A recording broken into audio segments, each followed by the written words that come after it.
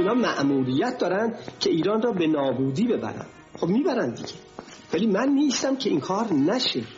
اگر که بنا باشه بوی خیانت از زهر دروغ و طمع و زور و اهانت این قوم نکردند به ناموس برادر. چه بیتابانه میخواهمت ای دوریت آزمون تلخ زنده به بوری.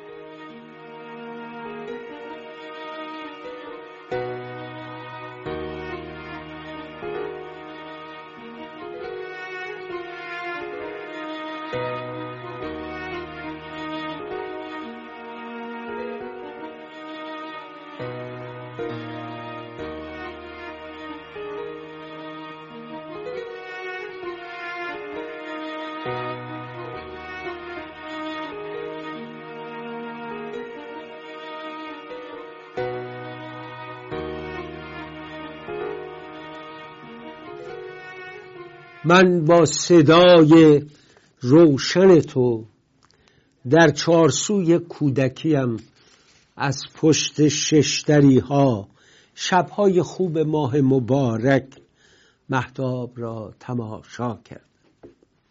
مهتاب مثل آوایت پرحشمت و خدایی بود، یادآور رهایی، آغاز آشنایی بود. وقتی که در شبانه حافظ راه هم درون کعبه نمی دادند، نام تو را صدا کردم، با یادگار دوست صفا کردم. در چارسوی کودکیم انگار چشمهای تو باقی است، آن شیشه های رنگی با حاله‌ای در آن درد فراق شیرین پیدا. درد من و تو درد فراق است، تو در وطن غریبی، من در میان این همه غربت. چنگی بزن به چنگت، مضراب را رها کن و سینه را به گستره اشک راه ده. فرهاد خسته را از بیستون صدا کن. در چارسوی کودکیم اینک قلندری آینه های دل را سرشار می کند. آنجا جادوی نام موسی این چوب خشک تبعیدی را در موج موج نغمه شهرام بیدار می کند.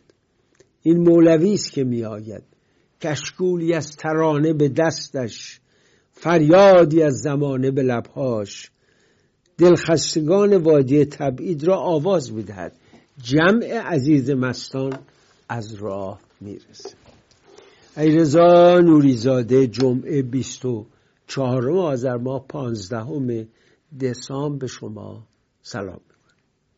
من شعر شهرامجان ناظری اومده بود اینجا با پایور و موسوی و خلاصه شبی در منزل دوستی بودیم، همون شبی که آمریکا به عراق حمله کرد، به در واقع صدامو بیرون میزه، همون شب بود که بعضی نشستن به تلویزیون، به CNN. من و شهرام هم نشستیم و او با ستار آوای خوشی در جان میریخت و من این شعر رو سرودم. هر کدوم اینا خاطره های. یه نکته رو بهتون بگم، من الان 2-3 هفته است دل مشغول کتاب حسن کام شدم. این مرد بزرگ که افتخار دوستیشو دارم و عمر درازی داشته و امیدوارم درازتر و درازتر باشه، کار بسیار قشنگی کرده با عنوان حدیث نفس در 2 پاره که در یه جلد گردش آورده و شرح احوالات داده از روزگار خردی و زندگی و کاری که منم دارم میکنه و بسیار زیباست، بسیار صادقانه.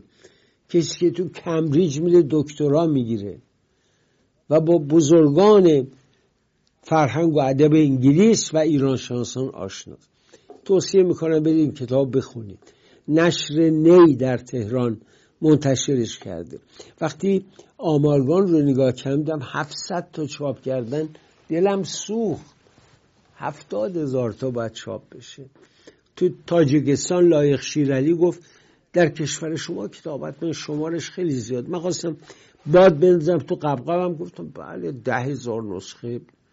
گفت 10,000 کتاب های شعر من اینجا 20,000 تو کشور کوچولو فروش میره، کتاب نمیخونی متاسفانه. اینو از مهمانم هم میپرسم، از متقی عزیز که از جوانانی است که من علاقه‌مندم بهش، دنبال میکنم کاراشو و هر از گاهی حضورش در برنامه نفس تازه‌ای به برنامه میدهد. درود بر تو عزیزم. درود بر شما جناب آقای نوری زاده، آدینه شما و همه بینندگان محترم ایران فردا به خیر باشه. خیلی ممنونم که افتخار دادید منو دعوت کردید برنامه‌تون. امیدوارم که بتونیم برنامه بسیار خوبی رو برای بینندگان ایران فردا فراهم کنیم. خب من سوالی در واقع کردم، پاسخ تو چیست در واقع نسل شما؟ یه مقدار پیچیده است. ما دو تا بحث داریم، بحث مطالعه داریم و بحث کتابخونی که در ایران یه مقدار با هم متفاوته. یعنی یه بخشی از مطالعه مردم به صورت مطالعه اینترنتی در اومده، حالا از خوب حادثه یا بد حادثه خیلی بیشتر ترجیح میدن که تو صفحه موبایلشون بخونن، صفحه آیپادشون بخونن، یا اینکه به صورت آدیو بوک یه نفر کتابو بخونه و اینا در طول ترافیک و غیره بتونن اون رو گوش کنن. یه دلیل دیگه هم اینه که وضعیت اقتصادی تو ایران به قدری خرابه که معمولاً برای خیلی موارد اساسی و مهم زندگی بعضاً بودجهش وجود نداره. بر همین به این صورت انجام میشه که کتاب یا یک نفر اسکن میکنه به صورت PDF و غیره میذاره، یا یک نفر کتاب رو بازخوانی میکنه و بقیه سعی میکنن اون رو دانلود کنن و استفاده کنن. در بحث شعر یکی از اتفاقاتی که وجود داره، ما تعداد آدم‌هایی که شعر میگن در کشورمون بیشتر از کسایی هستش که شعر میخونن. درسته. اینم یه اتفاقی، گرچه که اگر آدم بخواد شاعر خوبی باشه واقعا باید سعی کنه همیشه شعرهای مختلف رو بخونه، ولی ما شاعر بسیار زیاد داریم، شاعرای درست رو میگن، وگرنه ما یه سری کسای دیگه هم داریم که حالا دستشون تو جیبشونه یه چیزهایی رو به نام شعر چاپ میکنن بعضن و چون حالا بازیگر هستن یا بودن ممکنه فروشی هم داشته باشه، ولی ما نازنینان شاعر زیادی رو داریم، انجمن‌های ادبی شعر بسیار زیادی وجود داره. من اتفاقا این شعری که الان شما خوندید خیلی به دل من نشست، نه به خاطر اینکه اسم من داخلش بود، به خاطر اینکه این سبک شعری که من خیلی میپسندم، خیلی نه شعر سپیده، نه شعر قصیده و مثنوی و غزل، از واژگان امروزی استفاده میشه، برای همین حرفای امروزی در داخلش میتونه گفته بشه. خیلی از عزیزانی که در ایران هستن هم به همین سو شعر رو میپسندن و کار میکنن. امیدوارم یه روزی بشه که ایران آزاد بشه. آقای نوری زاده بشینیم در مورد ادبیات صحبت کنیم. حتما. من همیشه توی این 60 سالی که شاید هم بیشتر شعر میگم، هیچ وقت من وزن رو رها نکردم. یعنی همیشه شعر امروز نیمایی گفتم، غزلم گفتم، قصیدم گفتم، ولی هیچ وقت وزن رو رها نکردم. یه دلیل عمده‌اش اینه شعر موزون در ذهن میمونه، شما خوب حفظش میکنه. خیلی ساده شعری که دبستان میخوندیم، دبیرستان، همه چون موزونه. وقتی شعر بی‌وزن شد، یا شما باید به درجه از قدرت در زبان برسی که شاملو بشی، بتونی اون طور در 4 مصرع، در 4 پاره حرفاتو بزنی، یا اینکه این چیزهایی که به اسم شعر موج جدید، شعر حجم و اینا میگن حجوه، اینا هزلیاته، برای اینکه معنا نداره. شما کلمات، مرحوم دکتر براهینی آخرین چیزایی به نام شعر میگفت که میگفتم اگر اینا رو یه نفر همجوری بشنوه فکر می‌کنی یه آدمی است که ذهنش خرابه اینا رو گفت. ولی احمدرضا احمدی قشنگ میگفت. میخوام خیلی مشکلی که آدم شعر بی وزن بگه و شعر خوب بگه، خیلی خیلی مشکل. ولی شعر موزون یه حالت خاص دیگه ای داره. اینو بگم، با ناظری شب نصف میزد و میخوند، ما هم نوشتیم و خیلی هم به دلش نشست. باری بریم سر بحث و حرفا. اولا آخرین خبرهایی که از پرونده زنده داریوش مهرجویی و همسرش داری چیست؟ چه چیزای تازه‌ای شنید؟ مهمترین اتفاق تو پرونده های مهرجویی این هستش که اومدن پرونده رو دارن میبندن. یعنی کلا با اینکه دختر آقای مهرجویی مونا مهرجویی طبق مصاحبه‌ای که انجام داده و وکیل ایشون صحبت کردن، گفتن هنوز ما 2 لایحه اعتراضی داشتیم، سوال‌های در مورد نحوه قطع اتفاقات داشتیم که مستلزم ادامه داشتن تحقیقات در پرونده بوده. کالبد شکافی در مواردی نامشخص بوده. باز وکیل درخواست‌های نوشته بوده که کالبد شکافی جوابیه واضح‌تری رو بده، ولی علیرغم همه اینا پرونده داره بسته میشه. الان اعتراض دادن، منتظرم ببینن که چه جوابی میاد. شما میدونید، البته منم میدونم که جمهوری اسلامی جوابی به کسی نمیده. یعنی پاسخ دادن به یک سری از جواب‌ها مستلزم اینه که اون گناهکاری خود جمهوری اسلامی دخیل بودن در این شرارت‌ها قطعا میتونه رو بشه. اتفاقاتی که هنوز پرسش‌های بسیار زیادی رو تو ذهن همه ایجاد کرده، از مواردی که در سر صحنه قتل نماینده دادستان داشت به اون 4 ضارب ادعایی یاد میداد. یعنی میگفت چاقو زدی، اینجوری زدی، خودش نشون میداد که طرفم بگه بله همینجوری زدم. سوال بسیار زیادی مونده که هنوز پاسخ ندارن و امیدواریم که جلوی بسته شدن پرونده رو بگیرن. یه سوال دیگه هم باز دارم که خیلی سیاسی نیست، این مسئله فوتباله، چون شما جوونا هم خب خیلی دنبال میکنید. چه بساطی در این باشگاه ها داره رخ میده؟ حالا غیر این که پاسدارا اومدن گرفتن اینا، ولی وقتی پرسپولیسی که امید ملت یا استقلال اینجوری در برابر تیمای عربی زبون و ذلیل میشه، چه خبره اونجا؟ چی فقط پوله؟ فقط دنبال پولن اینا؟ نه اینن که اینها دنبال پولن. ببینید با که کشورهای دیگه هزینه‌های سرسام‌آور میکنن، در کنار اون بازیکنی که داره اونجا کار میکنه فقط فوکوسش رو اون فوتبالشه. یعنی فوتبال حرفه‌ای، فوتبالی که طرف صبح که بلند میشه یعنی یه مغازه داره که میره کرکره مغازه رو میده بالا تا بعد از ظهر داره کار میکنه، اونا میرن تا بعد از ظهر دارن تمرین میکنن در 2 نوبت، بعضی جاها 3 نوبت نزدیک مسابقات. نه اینجا در ایران که طرف 3 روز در هفته میره تمرین میکنه، بقیه‌شو یا سفره‌خونه سنتی داره یا رستوران داره یا اگر خیلی جوان‌تر باشه تو پارتی‌های شبانه و غیره است، یا درگیر مشکلات روزمره است و دنبال چه کنم که بتونه زندگیشو ببره جلو. سرمایه‌گذاری که اونور انجام میداد، وقتی ما داریم میبینیم رونالدو رو میارن، بازیکن‌های گرون قیمت مثل مسی رو میارن، قاعدتاً نمیتونه جمهوری اسلامی تیمش با این اتفاقات با خیلی موارد هست. یعنی از انتخاب بازیکن، شما الان ببینید یه بازیکنی دعوت نشده تیم ملی به خاطر اینکه آقای قایدی چون همسرش در صفحه اینستاگرامش عکس بی حجاب میذاشته، پیج اونو بستن، قلنویی هم دعوتش نکرده تیم ملی. یعنی انقدر موارد مختلف فرعی که در هیچ جای دنیا هیچ نقشی در بستن تیم ملی نداره در ایران بازی میکنه که تیم ملیمون هم نمیتونه جواب بگیره، چه برسه تیم‌های باشگاهی.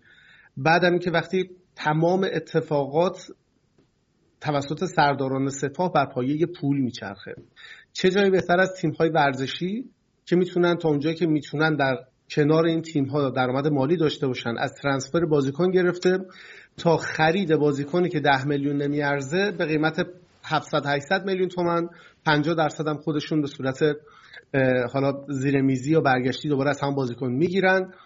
در نهایت هم تیم اگر نتیجه نگیره مربی که عوض میشه، اون مدیر عامل سردار سپاه که اونجا نشسته که سر جاش میمونه یا لابیستاشون.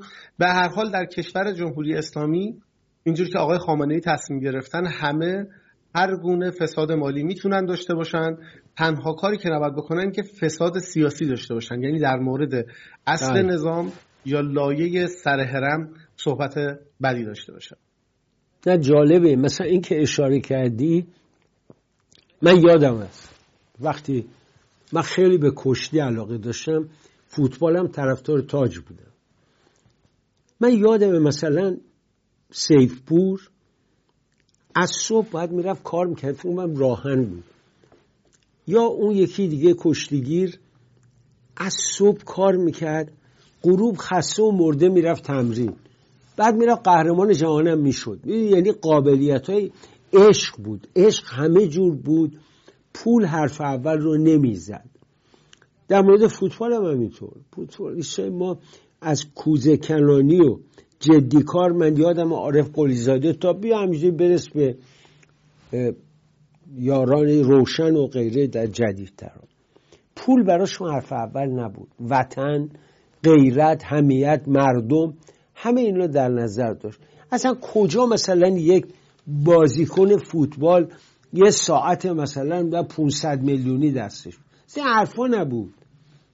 خیلی لطف میگم مثلا یه آبادان میرفت یه ساعت وسنواش 100 تومن میخرید. میخوام بگم روحیه فرق میکرد. متاسفانه رژیم جمهوری اسلامی تمام معیارهای اخلاقی رو در جامعه ما از بین برده. اون چیزی که پرنسیپ هست، غیرت و حمیت ورزشکاری، نه.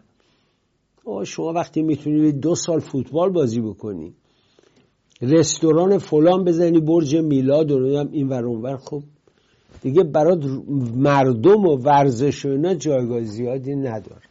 خب اینم از داستان فوتبال ما. خب یک سوال دیگه ازت دارم، چون حرفه خودته. این صدا و سیمای جمهوری اسلامی چرا در این دوران آقای جبلی اینقدر افت کرده؟ یعنی تمام چیزاش، بعد میخوان یه مقدارم آزادگی نشون بدن تو شبکه افق، تو شبکه 3 مثلا باز یکی رو از خودشون میارن که انتقاد میکنه، مثلا از رئیسی انتقاد میکنه از تورم. چه خبره اونجا؟ آخرین خبرهایی که داری از صدا و سیمای سید علی چیست؟ آقای جبلی کلا مدیر بسیار ضعیفیه، یعنی اینو همه میدونن. اگه ما برگردیم به عقب‌تر، هرچی مدیرای سازمان رو به جلو میریم آدمای ضعیف‌تری میشن، چه در اون اتوریتی که داخل سازمان دارن، چه در اون اتفاقی که در خارج از سازمان میتونن رقم بزنن. یعنی شما اگر برگردیم به عقب میرسیم به آقای هاشمی دیگه. آقای هاشمی به واسطه حالا برادرش حداقل قدرت بسیار زیادی داشت. بعدش آقای لاریجانی هم همینطور، هرچی اومدیم جلوتر ضعیفتر شدن. یعنی اون نه زرقامی اونقدر دیگه مثلا تیغش میبری تو سازمان، نه اون آقای سرافراز بعدیش، همینجوری دارن ضعیفتر میشن. از لحن صحبت کردن خود آقای جبلی هم مشخصه، یه آدمی که وقتی میشینه خیلی با دست صحبت میکنه و گردنش رو معمولا برای صحبت کردن کج میکنه. این کرنشایی که در طول این مدت کرده تا به این نقطه برسه، در صورتی که در مقابل شما اگه مثلا علی اصغر پور محمدی رئیس شبکه 3 رو ببینید، صحبت کردنش همیشه اینجوریه با یه دبدبه کبکبه‌ای که جمله اول به دوم هم کل نوامیس طرف مقابل و طرف خطاب قرار میده. آقای جبلی هم در داخل ضعیف، هم در خارج. در داخل یعنی که اون برش لازم رو نداره، اون فشار لازم رو نمیتونه بیاره تا بتونه حداقل اگر یه سری رانتی ها هستن که پول خوب میگیرن، بتونه فشار بیاره بگه برنامه خوب باید تولید کنید.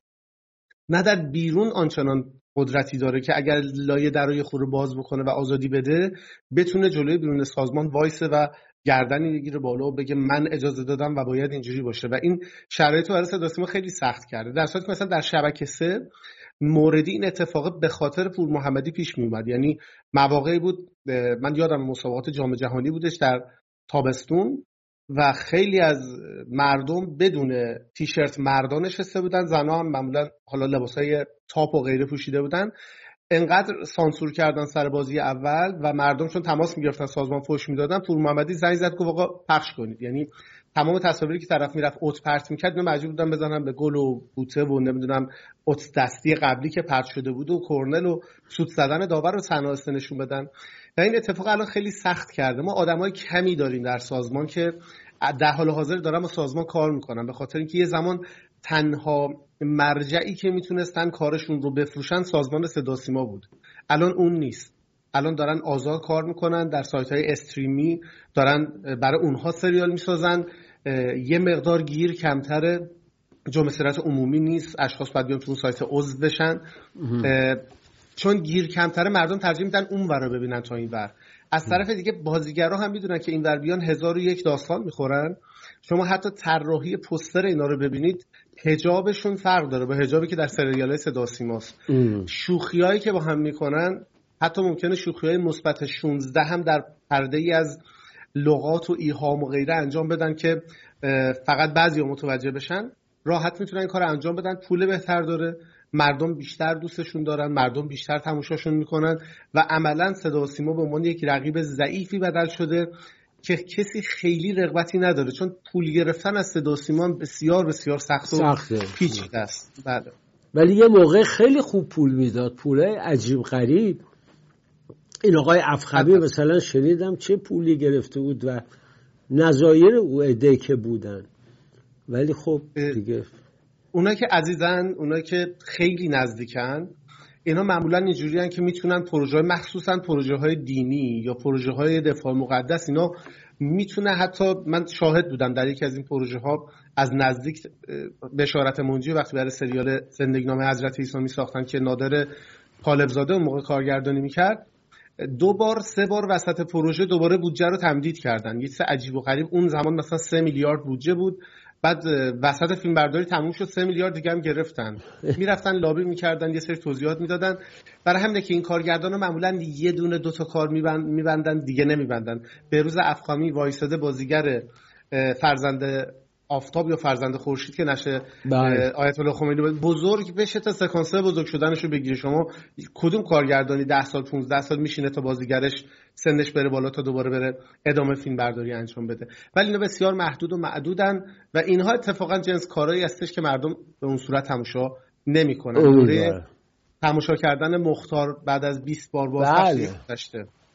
نه ولی حرف جالب میده این که 2 تا سریال یا فیلم درست میکنه دیگه میره میخوابه، میره کمپانی خارج میدنه، کانادا میره، آقازادهش اونجاست.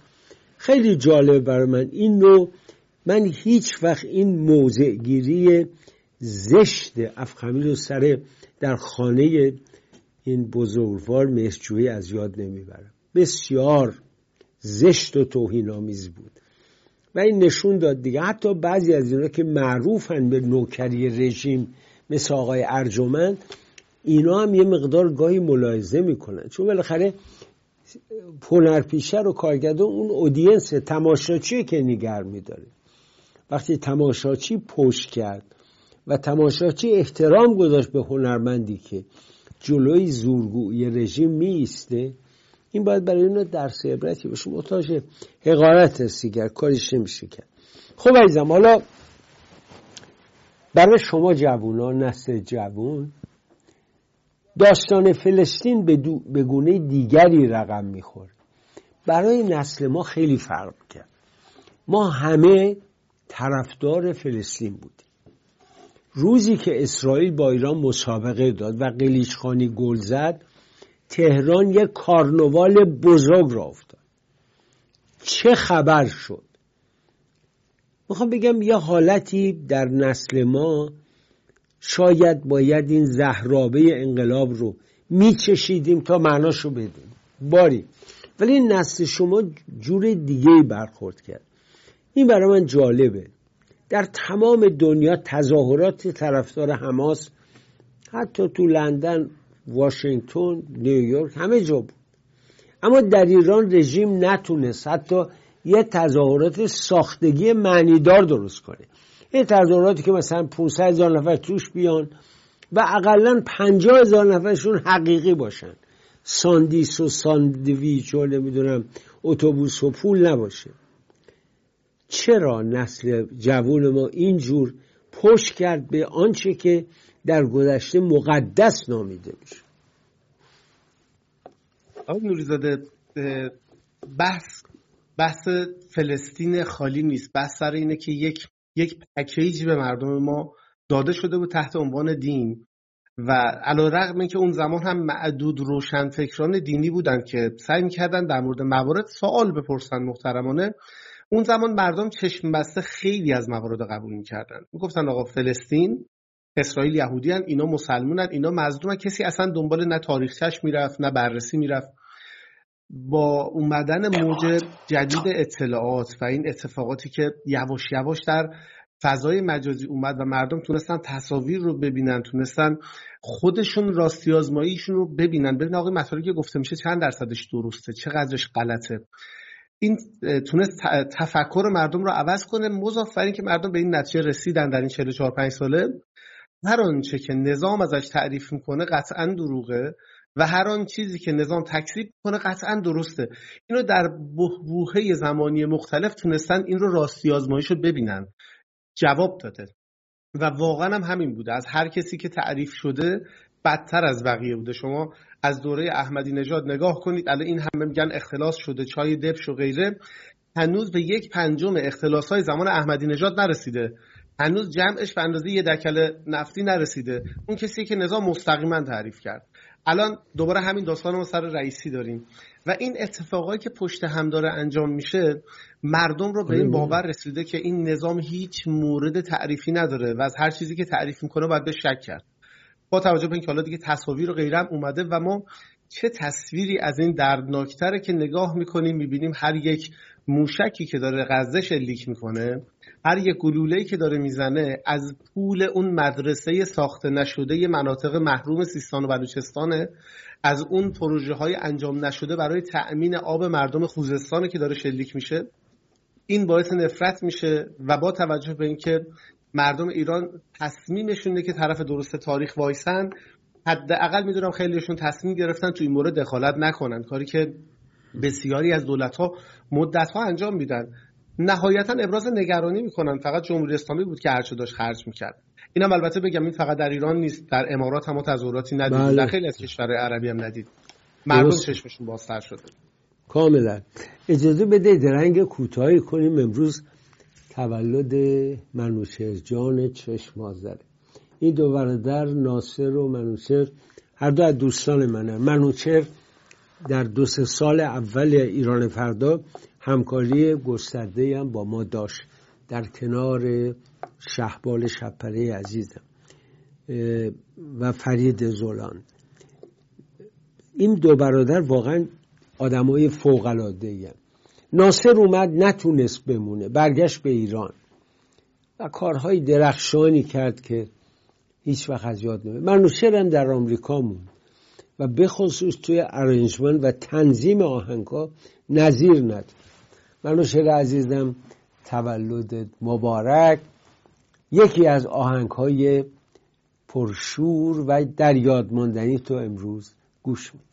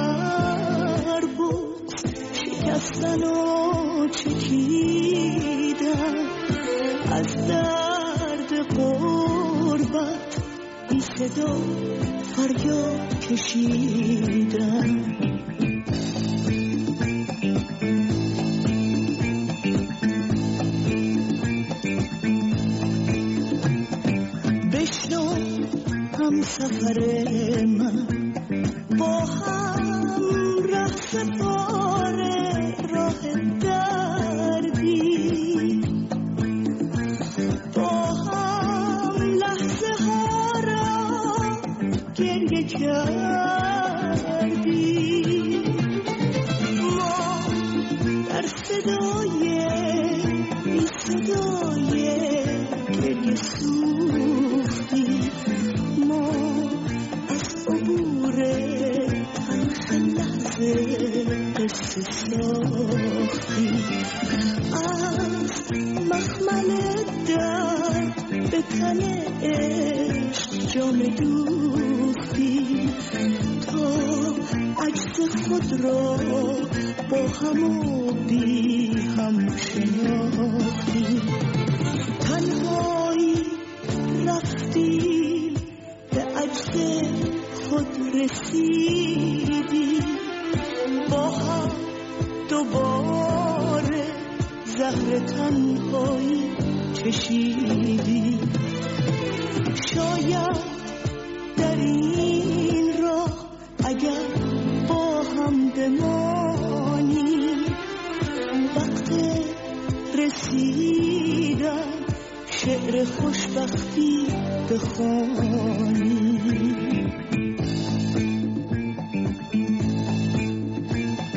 با درود دوباره و شعر اردلان سرفراز عزیز، مسعود اسداللهی طلاق رو شروع کرد، دو سریال شد، اینم آهنگش بود. چقدر گرفت، هم سریال هم آهنگ و هم شعر و هم کار چشم آذر. من فقط میبینم جای خالی این عزیزانم جای پر شدنی نیست، واقعا نمیشه گفت اینا جاشون میشه پر کرد. رفتن، وقتی رفتن خاطره میماند. و این دفعه که رفتم لس آنجلس بعضی از دوستان نبودن، افسوس خوردم که یکان یکان از قطار پیاده میشویم، از یاد اون نبرید. خب بریم پیش آقای فرهاد خان. بگو ببینم دوست من، در احوالات وطن، اوضاع اخبار که نگاه میکنی، انتخابات آینده رو چجوری میبینی؟ انتخاباتی که اصلا معنا نداره، چیه؟ نه به معنای واقعی که انتخابات اصلا من فکر نمی کنم حتی انتخابات بشه اسمشو گذاشت، دور قبلم نبود. ولی الان جالب بالای درگیری‌های داخل نظامی که انجام شده، بخش قبلی فرمایشاتون اشاره کرد به رئیسی که میان در برنامه تلویزیونی ازش انتقاد میکنن. اینا بحث آزادی دادن نیست، بحث یه دعوای بزرگی که داخل نظام افتاده که حتی چایدبش هم جزو بشه. همین اتفاقات در داخلشون هم بحث خالص سازی نظام و دولت از موقعیتی که داره با توجه به حمایت خامنه‌ای داره استفاده میکنه که همه مخالفای خودش رو هم حتی این وسط حلقه کنه. برای همینه که وقتی لایحه بودجه رو میدن، برای اولین بار لایحه بودجه خوانده میشه و میگن این 1400 هزار میلیارد کسری بودجه میاره با این اعداد و ارقام و غیره، و سعی میکنن در جاهای مختلف الان دارن فشار میارن. ببینید رئیسی الان بحث چای دبش اومده، رئیسی میگه ما همه رو بیرون کردیم، اخراج کردیم، قوه قضاییه میگه بیرون کردیم یعنی چی؟ اسامیشون رو بدید ما باید دادگاهیشون کنیم، مگه الکیه؟ شما 60 نفر بیرون کردید، همین یارو این پول خورده، فقط اخراج که نمیشه که، باید اسامی بدید اینا بیان دادگاهی بشن. تا حالا همیشه نزدیک انتخابات این اتفاقات افتاده و الانم همون داستانه. الان قوه قضاییه به رئیس جمهور مملکت داره میگه اسامی متخلفا رو بده تا ما دادگاهی کنیم، گرچه که ته این داستان به جای خاصی نخواهد رسید، چون اگر گوشت هم بخورن استخون هم دیگه رو دور نمیریزن، به یه جایی میرسه قدر مسلم از همدیگه میتونن امتیازات لازم رو بگیرن، بعد میگن آقا پول پیدا شد، ما فکر میکردیم اینجوری شده. کماکان کلم گفتن اول باید ببینیم تخلف بوده، اشتباه بوده یا نه پول خورده شد، آخرام میگن نه اشتباه بوده، پول سر جاشه. مردم ایران، نه کلا مردم ایران، کلی بخوام بگم، اون کسی که برای مردم عزیزه، اون کسیه که مردم به دنبالش حرکت میکنن، به خاطرش در انتخابات شرکت میکنن. حالا این شخص ممکنه در بازه‌های زمانی مختلف، ممکنه زمانی عزیز باشه، موقع عزیز نباشه. ما انسان‌هایی داشتیم در بازه زمانی مختلف که این اتفاق افتاده. سال 88 میرحسین موسوی عزیز بود، مردم به خاطرش رفتن تو خیابون، گلوله هم خوردن. الان شاید دیگه عزیز نباشه، شاید که نیست. به حال مردم الان خواهان این هستن که از کلیت نظام عبور کنن برن. ولی اگر کسی میخواد دیده بشه، اگر کسی میخواد مردم رو داشته باشه، باید قلبش برای مردم بتپه و برای مردم عزیز باشه. شما از انتخابات پرسیدید، اگر یه نگاهی بکنید ببینید یک پیرمردی که در بازارهای شمال به زبان شمالی ترانه‌های قدیمی رو میخوند، به محض اینکه صفحه اینستاگرامش بسته شد و دستگیر شد، چه جنبشی را افتاد در همه جای ایران، شروع کردن با و جهان، نه فقط ایران، تمام بچه. بله یه دیگه رو ببینیم، قشنگه، خیلی قشنگ. بله، شروع کردن با ترانه‌های این رقصیدن و خوندن در کل ایران، در حتی ارتش اسرائیل، در آفریقا. و این اتفاقاتیه که مردم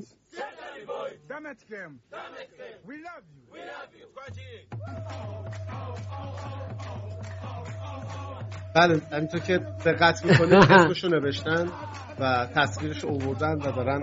بعد توضیح بدم، این روی تیک تاک این گروه آفریقایی هستن و سفارش میگیرن با یه عددی، اگر هر سفارشی بدی انجام میدن. ولی خب خیلی جالب تو هم رفت، اگه اشتباه نکنم توی الان تصویرش هر کس در هر کجای خواهد سعی کرد که ترانه ساده خوندن و حالا رقص الخ دست پیدش بسته بشه. مردم خوب میدونن که تو باید کنن. باز میگم نه اینکه صادق بوقی الان یه آدم لیدر اجتماعیه یا یک لیدر سیاسیه، نه، مردم فقط میخواستن این اعلام بکنن که از هر جایی که شما ضربه بزنید از همون زاویه شما چند برابر میخورید. اگر هر کسی شما دوست ندارید دستگیر کنید، ما چقدر بهش عشق می‌ورزیم. اگر ترانه خونده ترانه‌شو میخونیم، اگر رقصیده رقصشو تقلید میکنیم.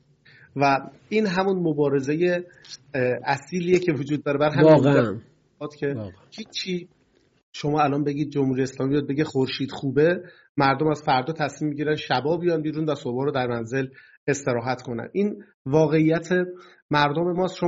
ما دو تا اتفاقو داشتیم، یکی صادق بوقی رو داشتیم، یکی هم جایزه نوبل صلح رو داشتیم که برگزار شد. شما اگر حتی برید در گوگل ریت های اینا رو ببینید که چقدر کدومش در گوگل جستجو شده، میبینید که با اختلاف زیادی صادق بوقی جلوه، به خاطر اینکه اون طرف داستان برای مردم دستاوردی برای مردم نبوده. شاید برای یک شخص دستاورد بوده، ولی برای مردم به شخصه اینکه یک نفر از داخل بتونه یک جایزه نوبل صلحی رو در خارج بگیره خیلی دستاورد محسوب نمیشد. مضافاً که بازم میگم کی تو دل مردم عزیزتره اون برای مردم قوی‌تره. با توجه به صحبت‌هایی هم که در حین گرفتن جایزه قبل و بعدش مطرح شد، آقای تقی رحمانی نشون دادن که اون چیزی که مد نظر ایشون به عنوان همسر کسی که جایزه نوبل صلح رو گرفته شاید کیلومترها فاصله داره با اون اتفاقاتی که مردم ایران انتظار دارن یا اون تفکری که مردم ایران حداقل در چند سال گذشته در ذهنشون بوده. من برای آقای تقی رحمانی احترام بسیار قائلم، اما ایشون نه رهبر یه جامعه است و نه اینکه هنوز دست از اون اندیشه های ملی مذهبی برداشته. آقا جان، ملیت با مذهب در تعارض. مذهب یه امر شخصی است، ملیت یه امر جمعی است. ما ملت ایرانیم با مذاهب مختلف، اهل علی، اهل سنت، یهودی، بهایی، زرتشتی، ادیان مختلف، ولی همه ایرانی هستند. همه ایرانی هستند. شما کاملا درسته. بله. و خانم نرگس محمدی و آقای رحمانی به هر حال در یه شرایط خاصی هستند و من معتقدم که همسر خانم محمدی آقای رحمانی معرف افکار همسرشون نیستن. یعنی این به نظر من روشن بشه. انسان میتونه همسر یکی باشه، شوهر یا زن کسی باشه، ولی خودش داره شخصیت باشه. ما یه بحثی اینجا مطرح کردیم، حالا با تو هم میگم. دکتر سازگارا اینجا بود با هم صحبت میکردیم، اشاره کرد به صحبت‌هایی که همسر شاهزاده رضا پهلوی کرد. من گفتم چرا مایی که میگیم زن و مرد برابرن و آزادن تحمل نداریم که همسر رضا پهلوی عقایدی بده بگه که حتی با شوهرش فرق بکنه. او هم یک انسان حقوق برابر داره و میتونه نظر بده. اینو ما هنوز نپذیرفتیم. بنابراین خانم نرگس محمدی تو زندان داره رنج میکشه، بی حجاب به بیمارستان میره و حاضر نیست اون حجاب بر سر بکنه. همسر ایشون هنوز داره نماز شب میخونه و حرفای دیگه میزن. اینا با هم در تعارضه. من اینا رو نمیتونم بپذیرم. من پیش خودم میگم روزی که این دستگاه مربوطه مرحوم رجوی این چارقدار از سر برداشتن، معلوم میشه اینا معتقدن به آزادی زن و مرد. نه اینکه خانم رجوی هر روز لباسای مزون پاریس و غیره رو بپوشه، یه روسری همرنگ هم بندازه، بعد دخترها بدبخت در سنین 60-70 سالگی تو اون اردوگاه با این لچک به چه ریختی اینا رو در آوردن. میگم ما ایرانی‌ها پر از تعارضیم، نمیتونیم واقعا. آقا همسر شاهزاده رضا پهلوی شخصیته، خودش میتونه عقیده‌ای داشته باشه. اینو و الان توی همین موردم که شما میگی صادق. اولا برای توضیح بدم، بحث من سر بحث آقای رحمانی بحث خانم با بحث خانم محمدی فرق داره. بحث اینه که یک نفر ایرانی که رفته روی یک استیج وایساده، من در این مرحله که دارم میگم کار به همسرش ندارم.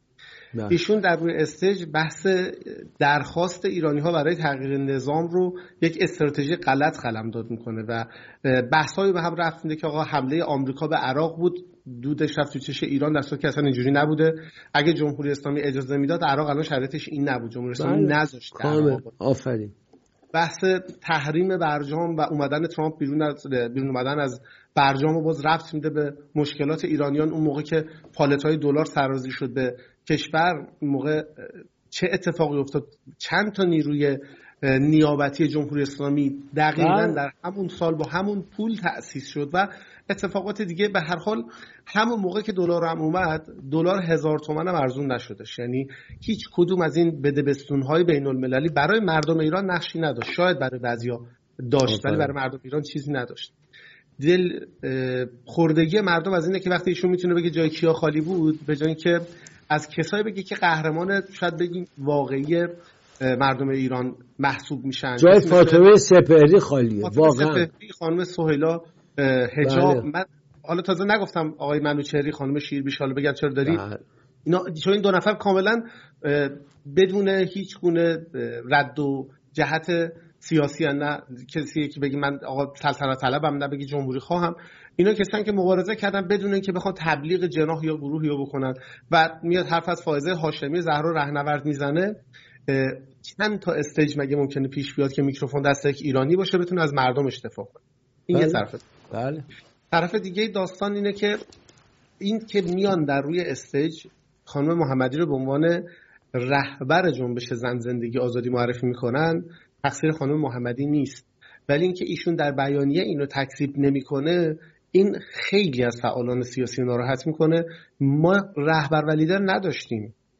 هر کسی اگر میخوایم رهبر یا لیدر بگیم داشتیم، نیکا شاکرمی بوده، سارینا اسماعیل زاده بوده، مجید رضا رهنورد بوده، کسایی که با خونشون واسطن پای انقلاب و ریخته شدن خون اینها باعث شد که مردم رگ غیرتشون بزنه بیرون و بیان در کف خیابون و زخمی بشن، کشته بدن. این همه زندانیایی که هنوز معلوم نیست کجا هستن. خانم محمدی موقع تو زندان بوده ولی میتونست در یک خط بیانیه، یک توییت بگه اینو بزنن که نه، من هم یک مبارز مثل بقیه بودم و اصلا من شرایط و امکانش نداشتم که رهبر اون جنبش عظیمی باشم که در کل دنیا به کف خیابون اومدن. کاملا. آقای نوری زاده اینم بگم، من دیدم خیلی از بچهای خبرنگار وقتی مصاحبه انجام میدن، اولش با این شروع میکنن که دیدگاه‌های من به شبکه‌ای که اونجا کار میکنم ربطی نداره. و آقای رحمانی میتونست همین صحبتو بکنه. و یه پیشنهادم دارم، خانم یاسمین پهلوی هم میتونن اینا در ابتدای یا انتهای صحبتاشون بذارن که بگن این نظر شخصی خود منه و اصلا ربطی به شاهزاده رضا پهلوی نداره. من فکر کنم خیلی از بار هجمه هایی که به ایشون میشه هم میتونه حذف بشه. به هر حال ایشون هم یک انسانن، میتونه نظر خاص خودشون داشته باشن. بله دقیقاً ایشون دلیل نداره. البته آدم در جای قرار میگیره که به هر حال یه آیکونه، یک اسمی است که مردم بهش نگاه میکنن، مسئولیت سنگین‌تر میشه. بنده توی مهمونی خصوصی که نشستم آنکدوتم میگم، شعر فکاهی هم میخونم، ولی پای دوربین که نشستم یه مبانی رو باید رعایت کنم. درسته خانم یاسمین پهلوی هم به اعتقاد من نقطه نظری داشته. یه زنیست، همسرش مورد تایید چون بخش بزرگی از ملت، دلش میخواد اظهار نظری بکنه، اشکال نداره. ولی این که شما میگید من معرف خودم هستم، این خیلی خوبه که آدم واقعا بگه من به دلیل وابستگی و جایگاه فامیلی یا موقعیت شغلیم یا سیاسیم به عنوان یه آدم دارم حرفمو میزنم، به عنوان یه ایرانی که به آزادی اعتقاد داره. بله نه، بسیار به نظر من چیز خوبی است که باید ما ممارست کنیم. ما تمرین دموکراسی نکردیم، 44 سال تو خارجیم، هنوز طرف بیعتی که با استالین کرده سر جاش باقی، کاری هم نمیشه کرد، همونجا مونده. خب عزیزم، از قضیه گفتیم، از انتخابات گفتیم، اوضاع بچه‌های مطبوعات رو بگو، بچه‌های رسانه. آقای نوری زاده، ما خیلی مطبوعات دیگه در داخل کشور نداریم، یعنی به معنای واقعی ما دیگه چیزی به نام خبرنگار بخش سیاسی یا اجتماعی نداریم، چون در هر دو قالب اگر بنویسن داستاندار میشه. بیشتر ما الان کسی که بخوام بگیم خبرنگار بیشتر ورزشیه. خیلی از مواردی که در کشور انجام میشه معمولا خود وزارت امور خارجه فکسی میفرسته، یک بیانیه میده، اونها باید با کلمات بازی کنن و این 4 خط رو تبدیل به حالا یه نیم صفحه بکنن با اتفاقات گذشته و آینده و غیره که یه خبری از توش در بیاد. وگرنه وضعیت بسیار، حتی در بعضی مواقع میتونیم بگیم فکاهی جمهوری اسلامی در شرایط فعلی داره طوری رفتار میکنه که هر جوری در موردش حتی تعریفش هم بکنن میتونه واسه دستگیری بشه، چون انقدر چیز تعریفی نداره. شما دقت کنید، رئیسی میخواست بره ترکیه، این همه تبلیغات کردن که بعد از اون دیدار کشورهای حوزه خلیج فارس و مسلمان قرار بود رئیسی بره ترکیه، 1 روز قبل از رفتن آقای اردوغان میاد و این مسافرت کنسل میکنه، میگن که آقای اردوغان گفته فعلا امکان دیدار ندارم، رسانه‌های مختلف میان همه اینو میزنن که توسط آقای اردوغان کنسل شده. وزارت امور خارجه ایران میاد خبر میزنه که بله آقای اردوغان جلسه بسیار مهمی داشته در شورای امنیت سازمان ملل و غیره، در صورتی که آقای اردوغان اون جلسه رو کنسل کرد تا با رئیس جمهور مالدیو دیدار داشته باشه. در رئیس جمهور مالدیو داریم در مورد مالدیوی صحبت میکنیم که کشورش رو روی گوگل مپ نمیشه خیلی پیدا کرد به خاطر اینکه جزیره‌های کوچیک، درسته، کل جمعیتش 590,297 نفره، کل جمعیت مالدیو، اون سرشماری که سال 2022 شده با کشور 80 میلیونی، اینا انقدر تفاوت وجود داره. کشور همسایه، کشور با سابقه تاریخی و نمیدونم. الان آقای زیدآبادی اومده لو داده قضیه چی بوده. آقای اردوغان اگر دقت کنید تو بازه زمانی از 7 اکتبر به این ور هر موقع در مورد غزه صحبت شده سخت‌ترین تهدیدها رو انجام داده، بیشترین داد و هوارا رو کرده، این همه جمعیت رو میکشونه میاره در فرودگاه آتاتورک که آره ما اگه اراده کنیم یه روز صبح هممون با هم میریم اسرائیل رو فتح میکنیم. متوجه شدن آقا همه این حرفها و گفتمانها همش یک شوی سیاسی برای اون حالا تندروهای داخلی ترکیه، مسلمانای تندروی ترکیه بوده. اردوغان متوجه شده که هدف سفر رئیسی به ترکیه درخواست از ترکیه برای قطع رابطه سیاسی و اقتصادی با اسرائیل و چون اردوغان نمیخواست این کار انجام بده ترجیح داده سفر رو کنسل کنه. بعدم این سفر هیچ موقع انجام نشد، یعنی بعدن گفتگوی تلفنی انجام شد ولی دعوت مجددی نکرد که رئیسی دوباره بره اونجا. علتش هم همینه که در کل این مدت تمام صحبت‌هایی که اردوغان کرد کوچکترین ما واکنشی از سمت اسرائیل ندیدیم، در صورتی که در مورد بقیه کشورها اگر یک رئیس دانشگاه مثلا هاروارد صحبت میکنه واکنشش از اسرائیل میگیریم، یا در پنسیلوانیا دانشگاهشون کار میکنه ما واکنش بالاخره، یا وزارت امور خارجه یکی از سیاستمدارا یک کسی حرفی میزنه در مورد ترکیه نگو گفتن آقا ما اینجا مجبوریم این خوراک رو بدیم به مردممون که ساکت بشن، منتها رابطه رو نگه می‌داریم با هم. نه جالب رفتن رئیسی به مسکو بود در از یه سال برای دومین بار. متقی که پوتین بارش کرد خیلی جالب بود. قبلا نماز ظهر رو یا عشا رو در کرملین خواند، حالا این دفعه لابد نماز نافله‌ش رو نصف شب میخونه، ولی خیلی بد بود. بله. اون نماز زد کمر پوتین رو شکوندی آقای نوری زاده. بعد از اون نمازه بودش که همه این اتفاقا و تحریم‌ها انجام شد و رفتن توی یک باطلاقی گیر افتادن که به راحتی نمیتونن بیان بیرون. این آخوند جماعت همینه دیگه، باید مواظب باشید خونه‌تون کسی نماز اینجوری نخونه. پوتین حتی به اینا قرآن فیک میده، قرآن قلابی، به اسم این که قرآن نفیس موزه نمیدونم فلانجاست، برمی‌داره میاره به اینا میده، بعد معلومش قرآن کپی خطی از روش نوشت.